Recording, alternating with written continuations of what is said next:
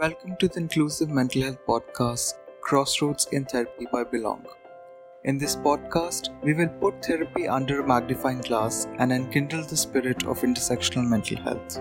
In each episode, we talk to experts with adequate professional and personal experiences in tackling mental health challenges faced by marginalized communities. The title for today's episode is Situating Disability in Therapy. Persons with disability or disabilities often encounter challenges while seeking out effective and accessible mental health care. The pandemic has made mental health services more inaccessible to marginalized communities around the globe. Discussions revolving around mental health needs of persons with disability often ignore the intersectional dynamics that dictate the questions of accessibility, movement, and achievement in therapy. In this episode, we talk to Renu Adlakha, who did her doctoral research on the psychiatric profession in India with particular reference to the treatment of women. Her areas of specialization include sociology of medicine, mental illness and psychiatric profession, anthropology of infectious diseases, bioethics, and disability studies. Stay tuned as we try to find out how the pandemic has impacted the intersectional mental health needs of persons with disability and contemplate about its influence on the future affirmative and inclusive therapy work. Hi, Professor Renu. Welcome to today's episode. Thank you. Professor, you have done extensive research on the topics of health, disability, gender, and development. How has your work on such diverse intersectional themes impacted your idea of healing? I think the way it has helped me is that it's a paradoxical kind of understanding that I've arrived at. On the one hand, it has, of course, underscored to me the immense and unrecognized dimensions of mental well-being and mental ill-being that is often in everyday life camouflaged like umbrella terms as problems of living, normal stress. A lot of issues around mental ill-being get flashed in these wider categories. And there's also this idea that, you must develop tolerance, you must develop resilience, which are very important.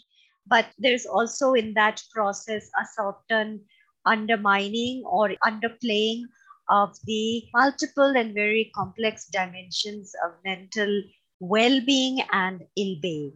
So I think this intersectional research perspective has actually awakened me to that as one level.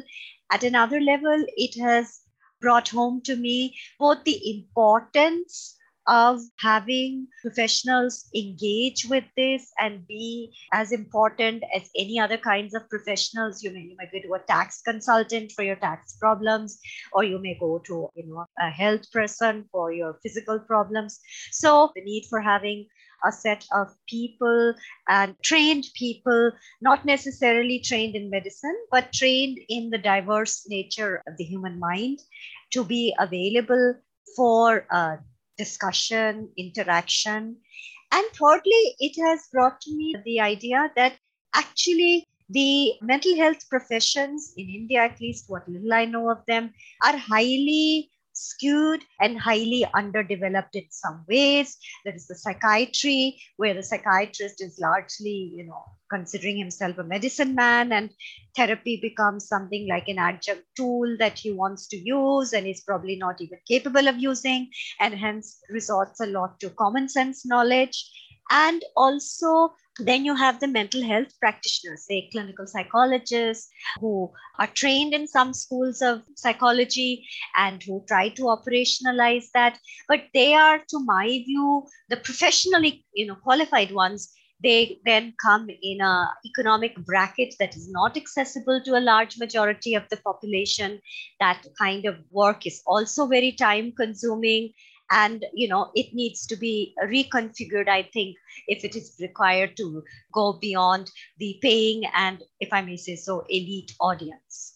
And I think the involvement of people who are, self-identify or go for what they identify as problems of mental health or problems of living, the role and their agency, even I feel in the clinical psychology domain, is not adequately addressed in terms of theory. It may be addressed in, what do you think and what is your viewpoint? But that's not enough. I mean, you have to actually leave behind and look at the issue from the point of the person who's coming with the categories that person is employing. And sometimes professionals get too engrossed in their own categories and they overlook this. So I think these are the 3, 4 kind of observations that have come to me, both in looking at this intersectional research that I've been doing over the years, as well as my own engagement with mental health at a personal level, particularly in the domain of bereavement, when I lost both my parents at different points,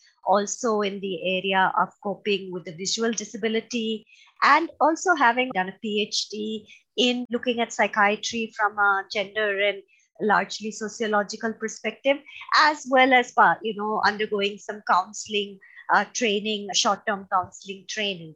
So, I mean, I'm speaking from these different experiential domains that I've gone through in my life, both at a professional level and at a personal level.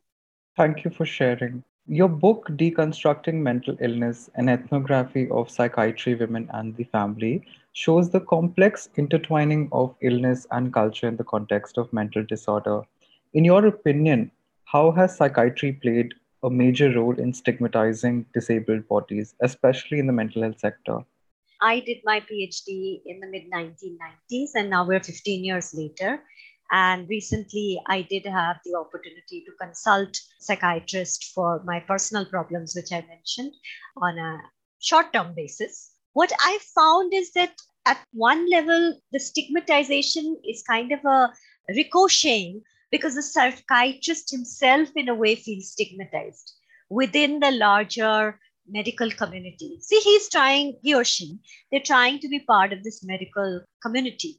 And there's justification for that because of the highly medicalized training that they have received.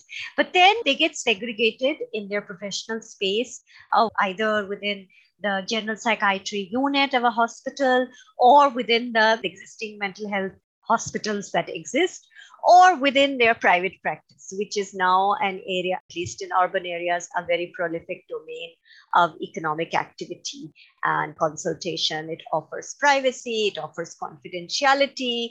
Psychiatrists are willing to be the uncles and aunts, which are missing now in the family due to the various factors that are disrupting the family systems. So I think some amount of the stigmatization is coming from psychiatrists themselves because it ricochets onto patients, how psychiatrists feel about their profession and themselves.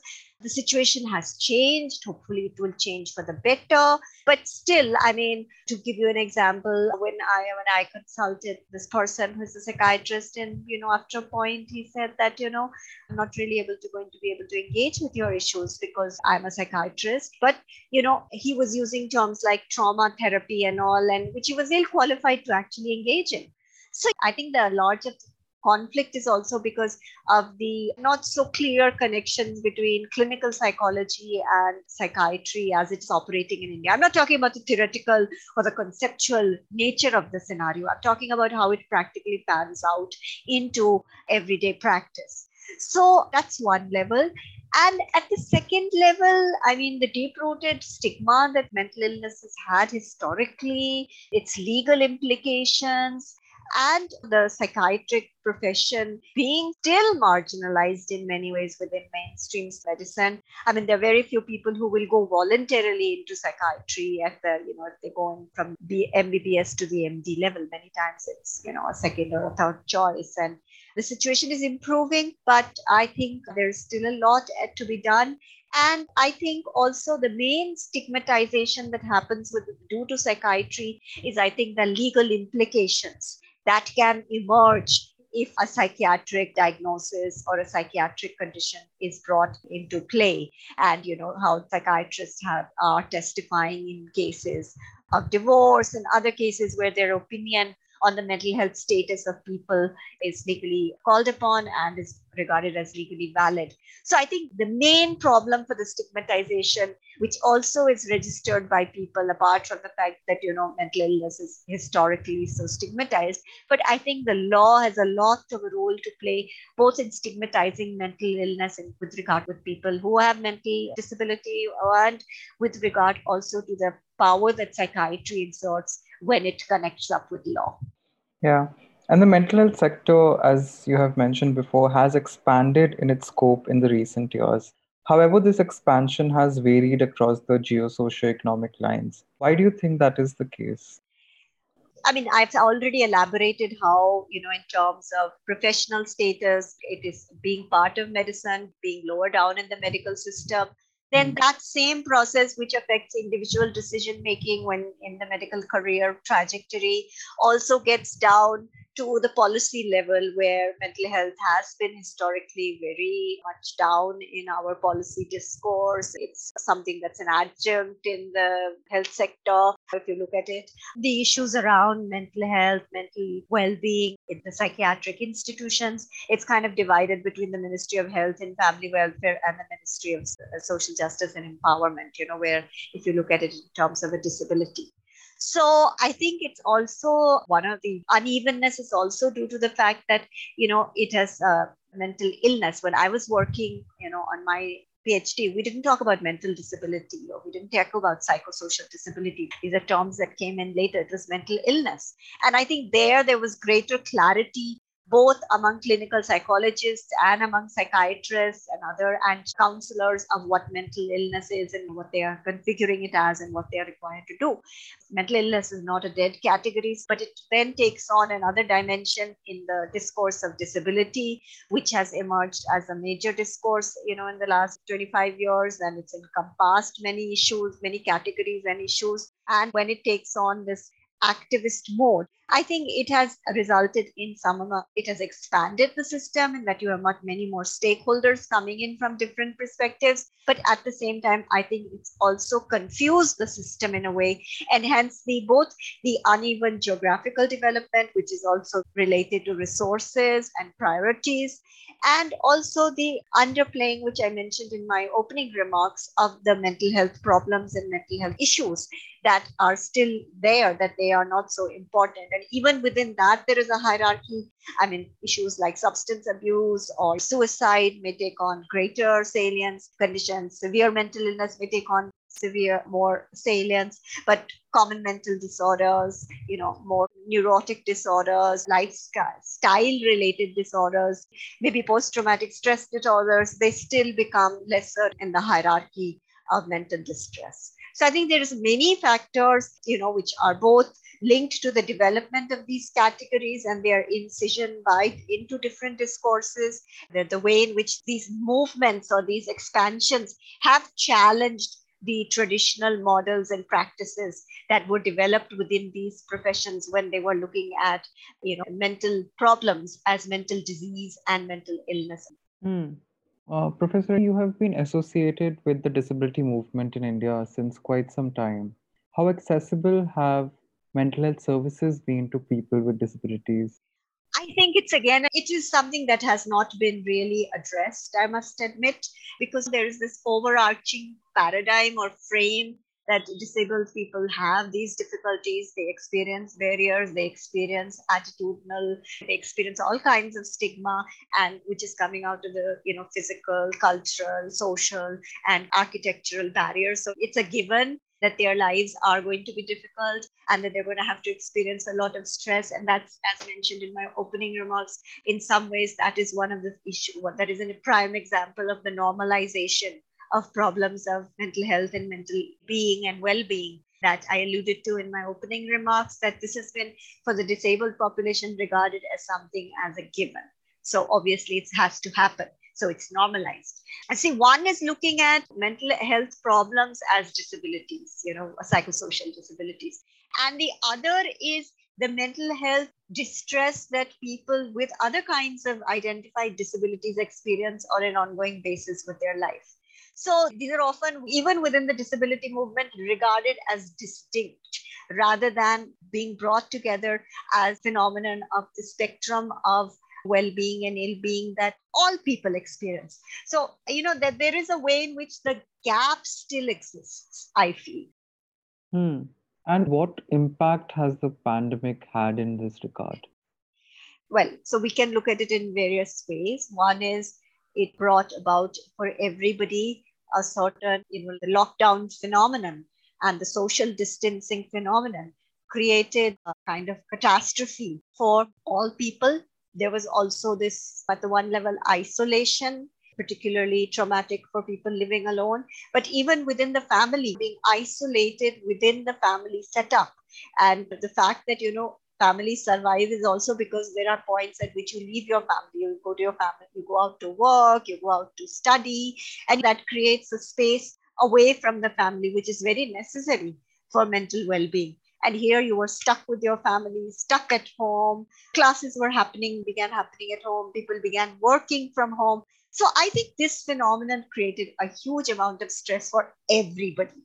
And I think people who already had some identifiable problems, be they psychosocial or be they physical, experienced more burden in a variety of ways. Like I was living alone, and it was totally, I had to figure out, how do I get my groceries when I got COVID?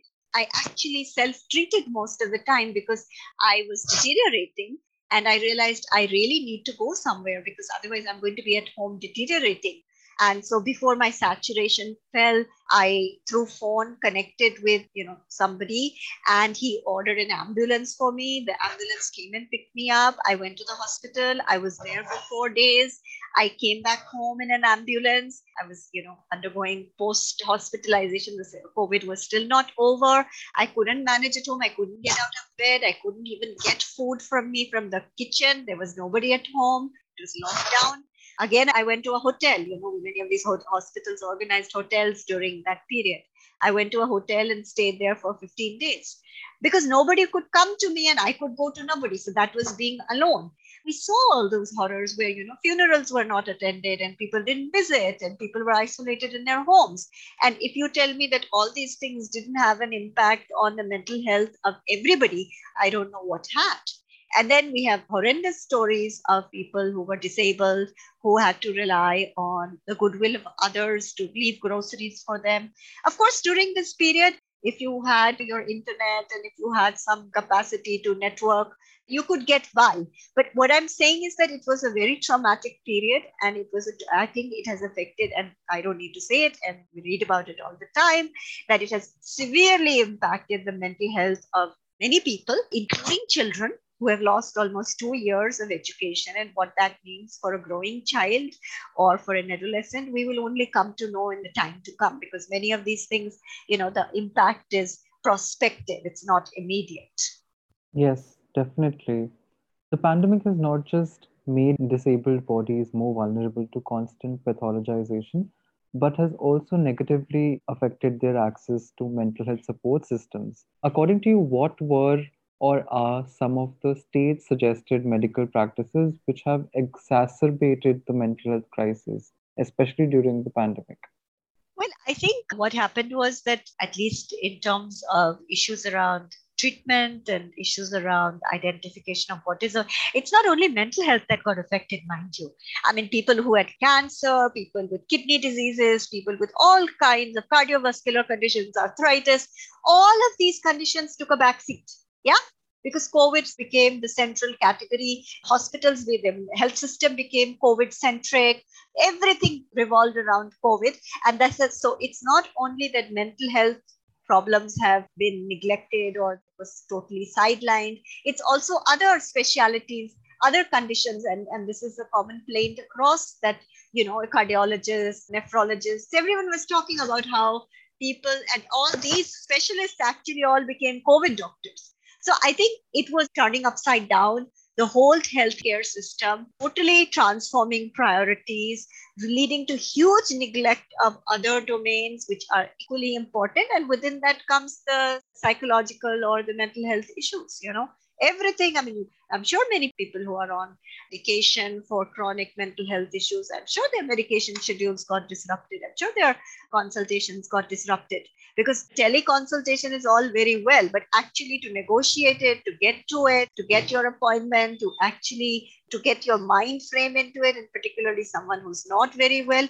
it's not an easy task. I'm never comfortable with my teleconsultations on any issue, Because it's very nice if you're under treatment and it's kind of an ongoing follow up or monitoring. But when someone has to diagnose you through through telemedicine, I don't think I wouldn't be very comfortable with that kind of thing. So I think it is not only mental health issues that got disrupted, but I think the whole system of addressing people's needs within the healthcare system, within other systems, whether it's the education system, the economic system, I mean, people lost so many jobs. So to talk about mental health, how mental health system was affected during the COVID is a bit of a not something so unique, because you can easily ask the question of how did the economic system get, how did the education system get affected. I think it got affected in that same dramatic way, and I think things are now returning to some level of normalcy. And I think now also I feel that we may actually never know many things about what happened with COVID and what the mental health consequences, because there is an intense desire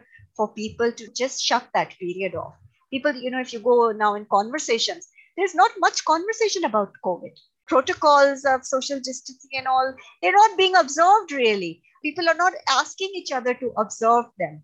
I mean, people are so desirous of returning to their normal life, and we are in the middle of festival season. And I don't think it's actually at the moment so wise to just give up all the COVID protocols, because, we have this festival season. The virus is still around. Yes, it's at an ebb, but a couple of months wouldn't be bad. But people want to run away from that. So, like, you want to think of it as a bad dream that you want to get away Yeah, yeah. And how do you think that persons with disability in rural areas or on the geographical periphery of our country experience? I think there are both pros and cons. At one level, the way you would configurize ideal services, etc., were not available to them. And we saw many deaths and that whole scenario played out before us. What happened in rural areas, where people were really deprived of the basics of oxygen and stuff like that. But I think at another level, apart from education and employment for those disabled persons who were part of the school or education system or part of the workforce, I'm not sure how much it actually really affected them, because anyhow, they are deprived of so many things. And the pandemic just created a situation in which more people got depressed. But it's not like disabled people have on a so-called non-pandemic times as if they have much access or much convenience. Life is more or less the same. That's my reading with it. I don't think it impacted in the dramatic way as it impacted people, say, in urban areas or urban disabled people. Hmm. Your life is so scarce. There's so many scarcities and lack of access at such a high level on a normal basis. Yeah, yeah, yeah. And also, access to mental health services is quite limited in certain areas. I mean, In how most many? areas, in most Yeah, areas. yeah, yeah. I mean, if you are, for example, if I ask you, because I believe the personal, I'm pretty well located, well situated person.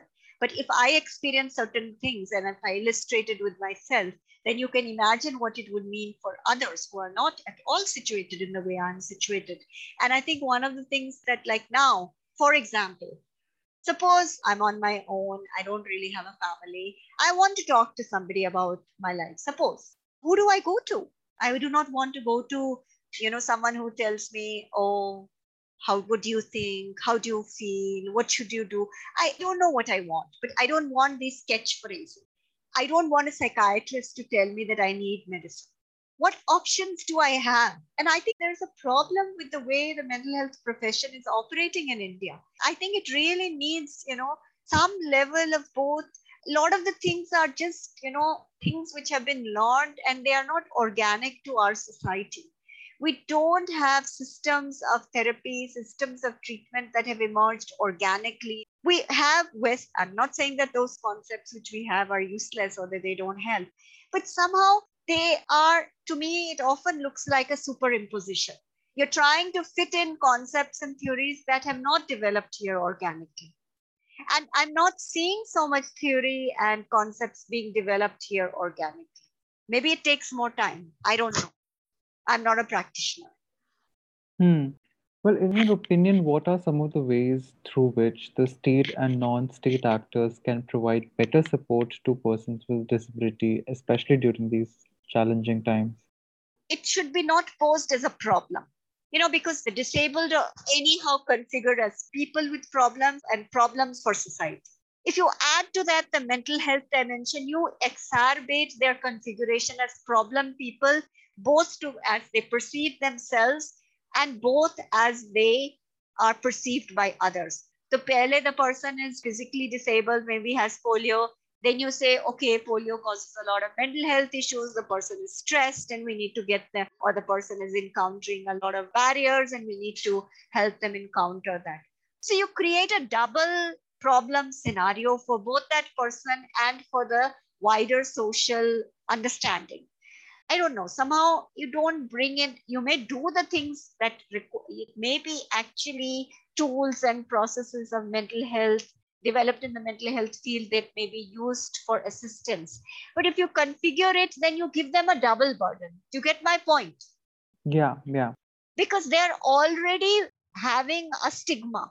Then you say they have mental health problems, which they may often do, which are underplayed and sidelined, which is also true. But if you want to address the mental health problems of disabled people, you also kind of get the image, oh, they're incapable, then they have mental health issues. So who are they? They really need help, these poor people. Do you know what I mean?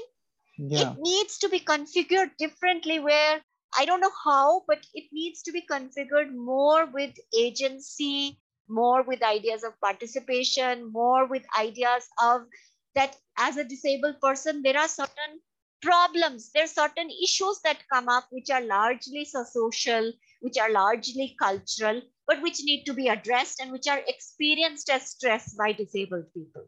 Somehow it has to be focused in that. But the moment you talk about it in terms of healing and mental health and mental problems and distress, linking it with disability, it creates a certain problem, in my view. Hmm. And the gaze, I think, has to change. And the For thing is that. that the gaze you put upon is also the gaze people take upon themselves. It's reflexive. You Hmm. look at yourself in the way that others look at you. So, already disabled people are represented in very problematic ways. And then if you bring in the mental health aspect of it, then their representations can get more problematic. And anyhow, we have, that asexual or they're hypersexual. They have interactional, like the blind people, for example. If you notice, blind people's facial expressions are not well developed. How do you learn facial expressions? By seeing. If you can't see, your facial expressions are going to be not there, no? So anyhow, when people interact with blind people, they see that their facial expressions are almost, not there, apart from the ones they have learned to, use. They have not learned through imitation, through watching. So there's that problem already, that they are perceived as weird. Their faces look weird. So that's what I mean, that there's some things which are linked to the disability, which have to be addressed as part of the disability. But when you bring in the mental health aspect, you may at times exacerbate the disability experience and the disability representation. Yeah. And have you personally come across initiatives doing some praiseworthy work in that respect? Not specifically with regard to, I mean, there are initiatives that look at legal empowerment, there are issues that look at gender, sensitization for disabled. There are issues that look at, sexuality training or education. But just looking at the mental health aspects specifically, nothing comes to my mind at the moment. Ad hoc efforts may be there, particularly by people who are, I mean, for example, Anita Ghai is a disability scholar and she also is a psychologist and she is practicing privately. She may be developing some initiatives in ways, I don't know. But something that I've heard of that's a very concrete approach or concrete initiative, I don't know. Of And course, I think there are disability helplines which probably address some of these concerns. So that's one place where these issues might come up. There's a need for developing a way of engaging with people with disabilities and their mental health hmm. issues. I think there's a need for an approach. I cannot say to the extent that, I know an approach. Even in the West, I can't think of it right now. But I think there's a need for a culturally sensitive approach to look at the disability experience within specific life contexts and to be able to offer people. See, you cannot change the paradigm that disability occupies in society, nor can you remove the barriers that many of them are going to. That a mental health professional or the healing approach cannot do. It can only help the person address these concerns in a more empowering way. But how does one do that? I don't know, but I think that's an area that really requires a collaborative approach, collaborative initiative between disability scholars, disabled people, professionals, even psychiatrists, psychologists, counselors. If I have the capacity and the time and the resources, I think I would want to at least do some workshops around a way to develop such an approach among professionals and then to, of course, implement it. Yeah, yeah. We wish you all the best in those endeavors. I hope that we are able to see those workshops being conducted anytime soon. Thank you.